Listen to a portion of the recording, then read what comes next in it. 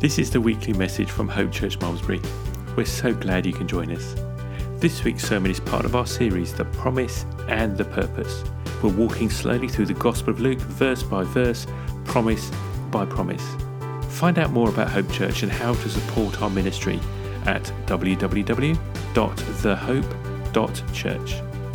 I hope this message will help you to see the good purpose that God has for your life and help you to walk in faith and rely on His promises every day. Here's the message. Well, good morning, everyone. Welcome to Hope Church. My name is Mark. I'm one of the lead pastors here, and it's my pleasure to share with you this week's message, which is chapter 88 of our short sermon series going through the book of Luke, not missing out any bits, but I'm hoping and praying that we find treasure in every single verse. Before we start, let's pray. I've got a feeling we're going to need it this morning. Heavenly Father, speak through me this morning, I pray.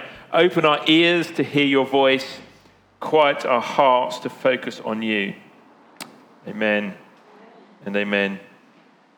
Now, as I was watching some of the pomp and ceremony this week, and just some of the images of the inside of some of the buildings and the churches and the cathedrals and stuff that's been going on to commemorate the Queen. And just this realization that these beautiful buildings were created as an act of worship. You know, and in many cases, you know, generations worked on this building before even seeing it completed. You know, there would have been fathers and sons, grandfathers, fathers and sons who worked on Salisbury Cathedral, for example, who never would have got to worship in it because it was never finished in their lifetime. You know, how amazing is that? And in our own little way, I noticed this morning, I don't know who was quite responsible, but there's some cabling down here, which is a thing of beauty. You should see it before you leave. I mean, it is just, I don't know, mathematical precision like you have never seen. So take advantage of gazing upon it and pondering the beauty of the Lord's creation before you leave this morning. Actually, I wanted to talk games before we get going. There's a couple of quick quiz. What do you think are the best-selling games of all time? I'm talking board games. What do you think is the best-selling board game of all time? Monopoly. Chess. See, it's been around for longer, you see, it has an advantage. Yeah? What do you think is the second most best-selling board game of all time after chess? Backgammon is the third, so well done, Tracy. Actually, checkers is the second one. So it's these kind of ancient games that have been played by civilizations for hundreds of years. But in terms of modern games, yes, Monopoly is the first, Scrabble the second. What do you think the third most popular modern game is? Cluedo, yes. Well done. And appropriately, what do you think the fourth most popular modern game is? Trivial Pursuit. But actually the fifth would be Battleships. I loved that game growing up. But for me, there's been one game I've been looking for 45 years, and I've never yet found it, and I just want to play this game so much. I am, of course, talking about Star Wars chess, right? You know that scene in Star Wars when you've got C-3PO playing this kind of chess with Chewbacca, little holographic creatures that fight each other and rip each other's arms. Oh, man, let the Wookiee win, right? Now, chess is an example of what they call a finite game. In a finite game, you know who the players are, you know what the rules are, and the point of the game is to identify a winner. Although it says something about your personality, if you wanted to end that sentence saying the point of the game is to identify a winner and all the losers, if you're very competitive. But there is another kind of game. It's called an infinite game. And the purpose of an infinite game is not to find a winner. The purpose of an infinite game is to keep the game going. Right? The rules might even change over time, but what matters is that you keep the game going. And one of the ways that we can end up painting ourselves into a corner mentally and emotionally, getting upset and frustrated in life, is when we try and treat something that's an infinite game as if it's a finite game. When we're trying to be a winner in a situation when really what we should be trying to do is just keep the game going. And of course, when I say game, that's a metaphor for all kinds of things. For example, marriage is a good example of an infinite game, right? Your marriage is going to be much more fun and long-lasting if you both focus on keeping the marriage going. Yeah, couples who treat their relationship, in fact, any relationship that you treat as a finite game where you need to find out who's the winner and the loser in situations, who's right, who's wrong, yeah, that marriage, that relationship is going to struggle, isn't it? The point is not to find the winner. The point is to keep the thing going. And when you play an infinite game, you realize it suddenly doesn't matter if you let the Wookiee win, because you realize that you're on the Millennium Falcon playing chess with a giant space bear, and how cool is your life? Now, you might be thinking, what is he on about? What does all this have to do with the Bible? Well, what about our relationship with God? Do you treat that as a finite game where there's a winner and a loser, or an infinite game where the purpose is to keep the relationship going? Now, you might think that's an odd question, but as I've been pondering this week, I'm developing this theory that for many people who are not yet Christians, they come at the idea of a relationship with God as a finite game where there is a winner and a loser, or more appropriately, someone who's right and someone who's wrong. And because they don't want to be someone who's wrong, they just refuse to play the game. Whereas as Christians, we come at the idea of a relationship with God as an infinite game because it doesn't matter. In fact, there's no concept of being right or wrong or a winner or a loser. That's all irrelevant. The whole point is to keep our relationship going, right? So just park that concept of finite and infinite games. We're going to circle back to it a little bit later. Now, as we're continuing our slow walk through Luke, we've got to Luke chapter 12, the end of Luke chapter 12, and we're at verse 57. And Jesus says,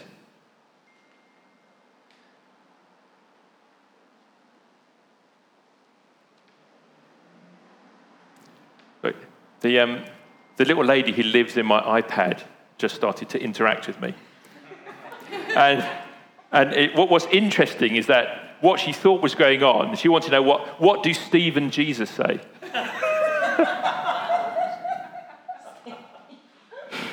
I assume she meant Steve Jobs, but it might be this Steve. Yeah. This is what Jesus says. Quiet lady in the iPad. He says, "Why do you not judge for yourselves what is right? As you go with your accuser before the magistrate, make an effort to settle with him on the way, lest he drag you to the judge, and the judge hand you over to the officer, and the officer puts you in prison. I tell you, you will never get out until you have paid the last penny." Okay, so what Jesus is talking about here is this idea of what's called a debtor's prison, where you're put in prison until you pay the money that you owe, until you pay off the debt, which is a concept I just don't understand, right?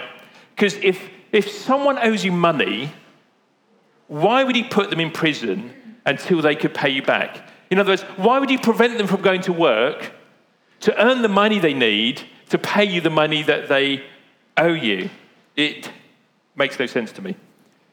But if you were ever unfortunate enough to end up in debtor's prison, then clearly you could end up staying there for a long time because you've got no means to earn the money you need to pay the debt you need to get out of the prison. In fact, you can end up there forever unless there was someone outside who paid the debt on your behalf to set you free. You could never get out of debtor's prison. So if you ever have the chance to avoid being put in debtor's prison, you would just be crazy not to take advantage of that opportunity. So Jesus opens this week's passage, and he's continuing with the idea that we need to judge for ourselves what is right, to open our eyes and look and see what is going on around us. Lydia, last week, she unpacked what Jesus was saying to the crowd. He was saying, open your eyes, look at what is going on with the world. Learn to interpret the signs of the times. You can look at the clouds and predict the weather, or look at what is going on in the world and recognize what is going on. And in particular, recognize the Messiah is here. Hello, right in front of you, right now. What are you going to do about it? And knowing this is the season that we're in, recognizing that we're dwelling in the closing chapters of the age, Jesus says to the crowd, so why do you not judge for yourselves what is right? The Messiah is here, right in front of you. Now is the time to decide what you're going to do about it. Don't leave it until it's too late. As you go with your accuser before the magistrate, make an effort to settle with him on the way.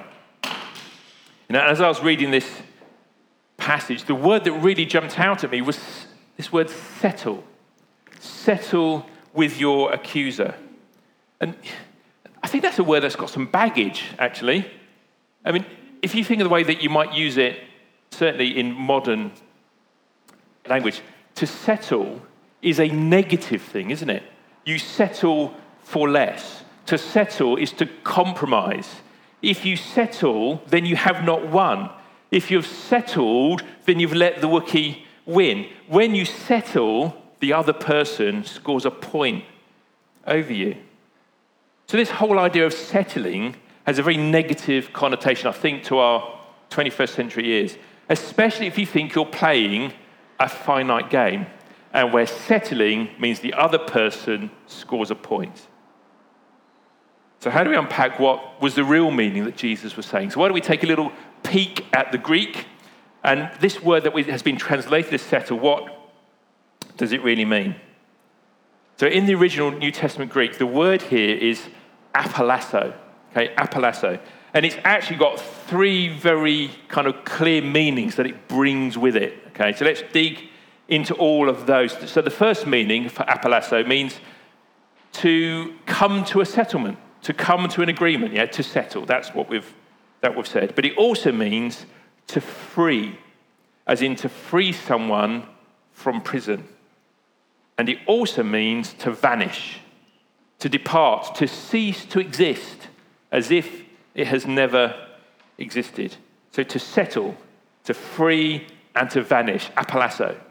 So for the rest of our time this morning, I want to dig into those three meanings and how they're going to keep you out of prison or keep you from the judgment that is due to us all when we finally all end up in front of that magistrate in the book of Revelation. So first of all, settle, okay? It means to come to a settlement, not to settle down, not to give up. It means to come to some form of agreement. And this is what Jesus would go and do on the cross. In Galatians, we read 3:13, Christ redeemed us from the curse of the law. When you redeem something, it's a legal transaction that takes place, like paying the money owed to get something back from a pawnbroker. So Jesus paid the price to remove from us the consequences of breaking God's laws. Paul explains this better in Colossians chapter 2. He says, and you who were dead in your trespasses, the sins, all the wrong things we do, and the uncircumcision of our flesh, God made alive together with him, with Jesus, having forgiven us all of our trespasses by cancelling the record of debt that stood against us with all of its legal demands. He set it aside, nailing it to the cross. So the debt which we owed, if you like, the debt which was due to all of our sin and selfishness, it was like a debt that's owed to justice. All of our greed, our blasphemy against God. we all deserve to go to debtor's prison for that stuff. But the debt is cancelled because someone else paid the price. Just like a third party paying the debts that were owed to release someone from a conventional Victorian debtor's prison. And I wonder if the Apostle Paul was inspired, because it's thought that he and Luke knew each other. I wonder if Paul, was writing this bit in Colossians, he was remembering what Luke had written in his gospel, because the two things seem to go together. This idea that Jesus cancelled the record of debt that stood against us. So the settlement that Jesus is referring to is the settlement, the agreement that someone else pays your debt before you end up getting in front of the judge. And in fact, in saying this, what is Jesus doing? He's just prophesying what is going to happen upon the cross. That he will go and pay the debt for every person who puts their faith in him before we all end up in front of the judge on Judgment Day. And when that debt is paid, what happens? The records of our sins, they vanish. And this is the second meaning of apolasso, to vanish. Because when God forgives, he forgives completely. The record is wiped clean. Not only is the debt paid, but there is no longer any evidence that the debt ever existed in the first place. Yeah, it has vanished. Lydia read this morning, Psalm 103, as far as the east is from the west, so far does he remove our transgressions from us. And we see these ideas coming together as well in the prophet Isaiah. This idea of reaching a settlement, this sense of agreement of what you're going to do about the situation and our sins vanishing. Isaiah 1:18, it says, really interesting. It says, "Come now, let us reason together, says the Lord. For though your sins are scarlet, they shall be white as snow. Though they are red like crimson, they shall become like wool." Now I've found, I don't know if any of you had found this as well, but as I get older, I discover that there is just so much knowledge in my head that sometimes there's no room for anything new to get in. And Lydia might tell me something, and there's just no storage to receive that information that she's just told me. And a few days, hours, minutes later, she'll say something, and I'm like, what are you talking about? And I'm a bit like God in that respect. Let me explain. Bear with. You see, sometimes I think we come to God in prayer and we start talking about the things that we've done wrong and how we messed up. And I think sometimes Father God says, what are you talking about? You see, God does not decide to overlook our sin. He's not politely ignoring a bad smell. He has wiped out all record. He has wiped out all record. It's just like it had never happened. So when we come to God and say, oh, Lord, I'm so sorry about that thing. I just feel bad, still feel bad about that thing I did a year ago. And God's like, what thing?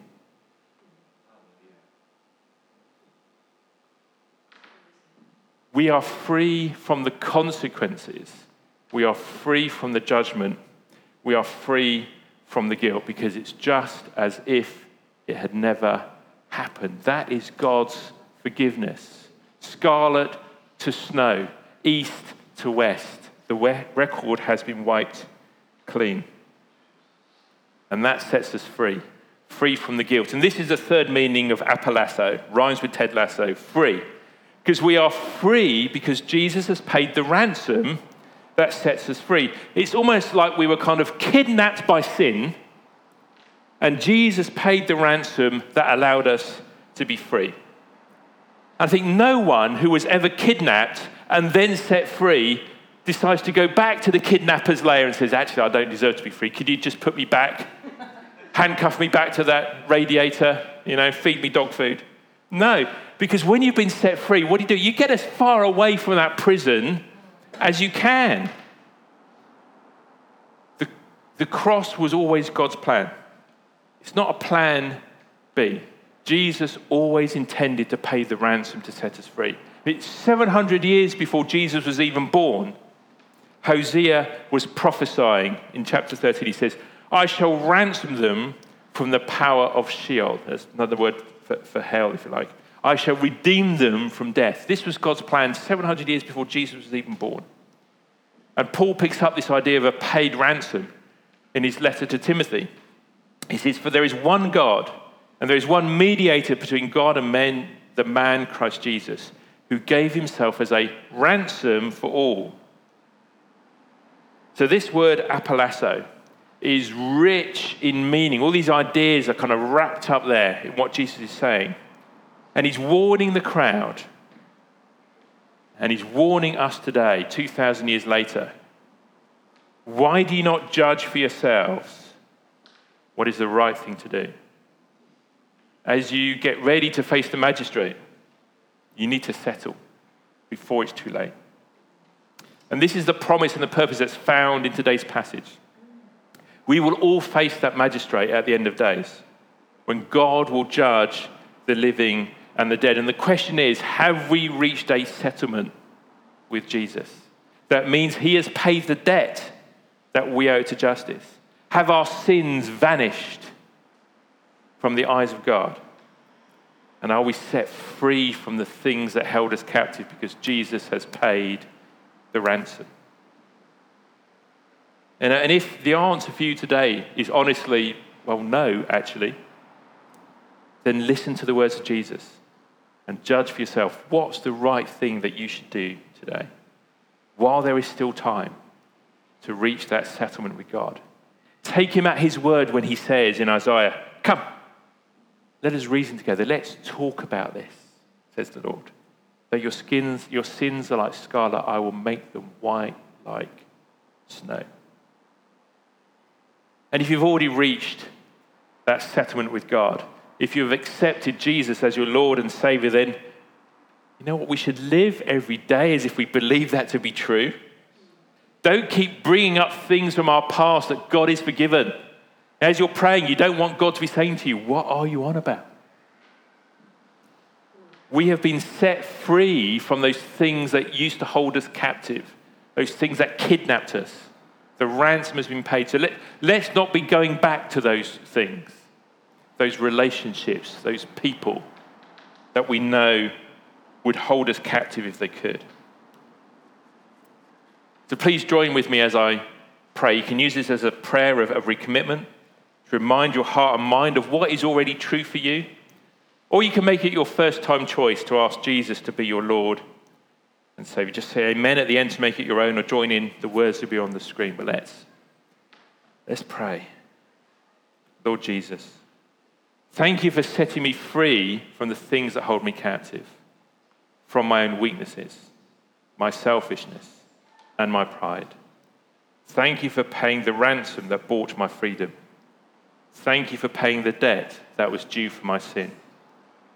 I declare that I am free from the things that held me captive.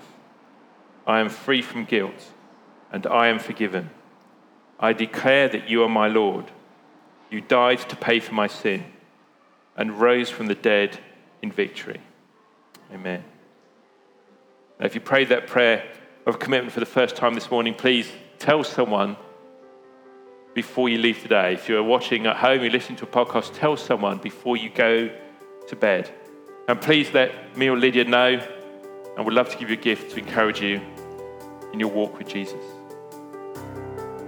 Now may the Lord bless you and protect you. May the Lord make his face to shine upon you and be gracious to you. May the Lord look on you with favor, and give you his peace. Amen. Amen. Bless you, Hope Church. Thank you for joining us here this morning. And be sure to come and admire the cables before you depart.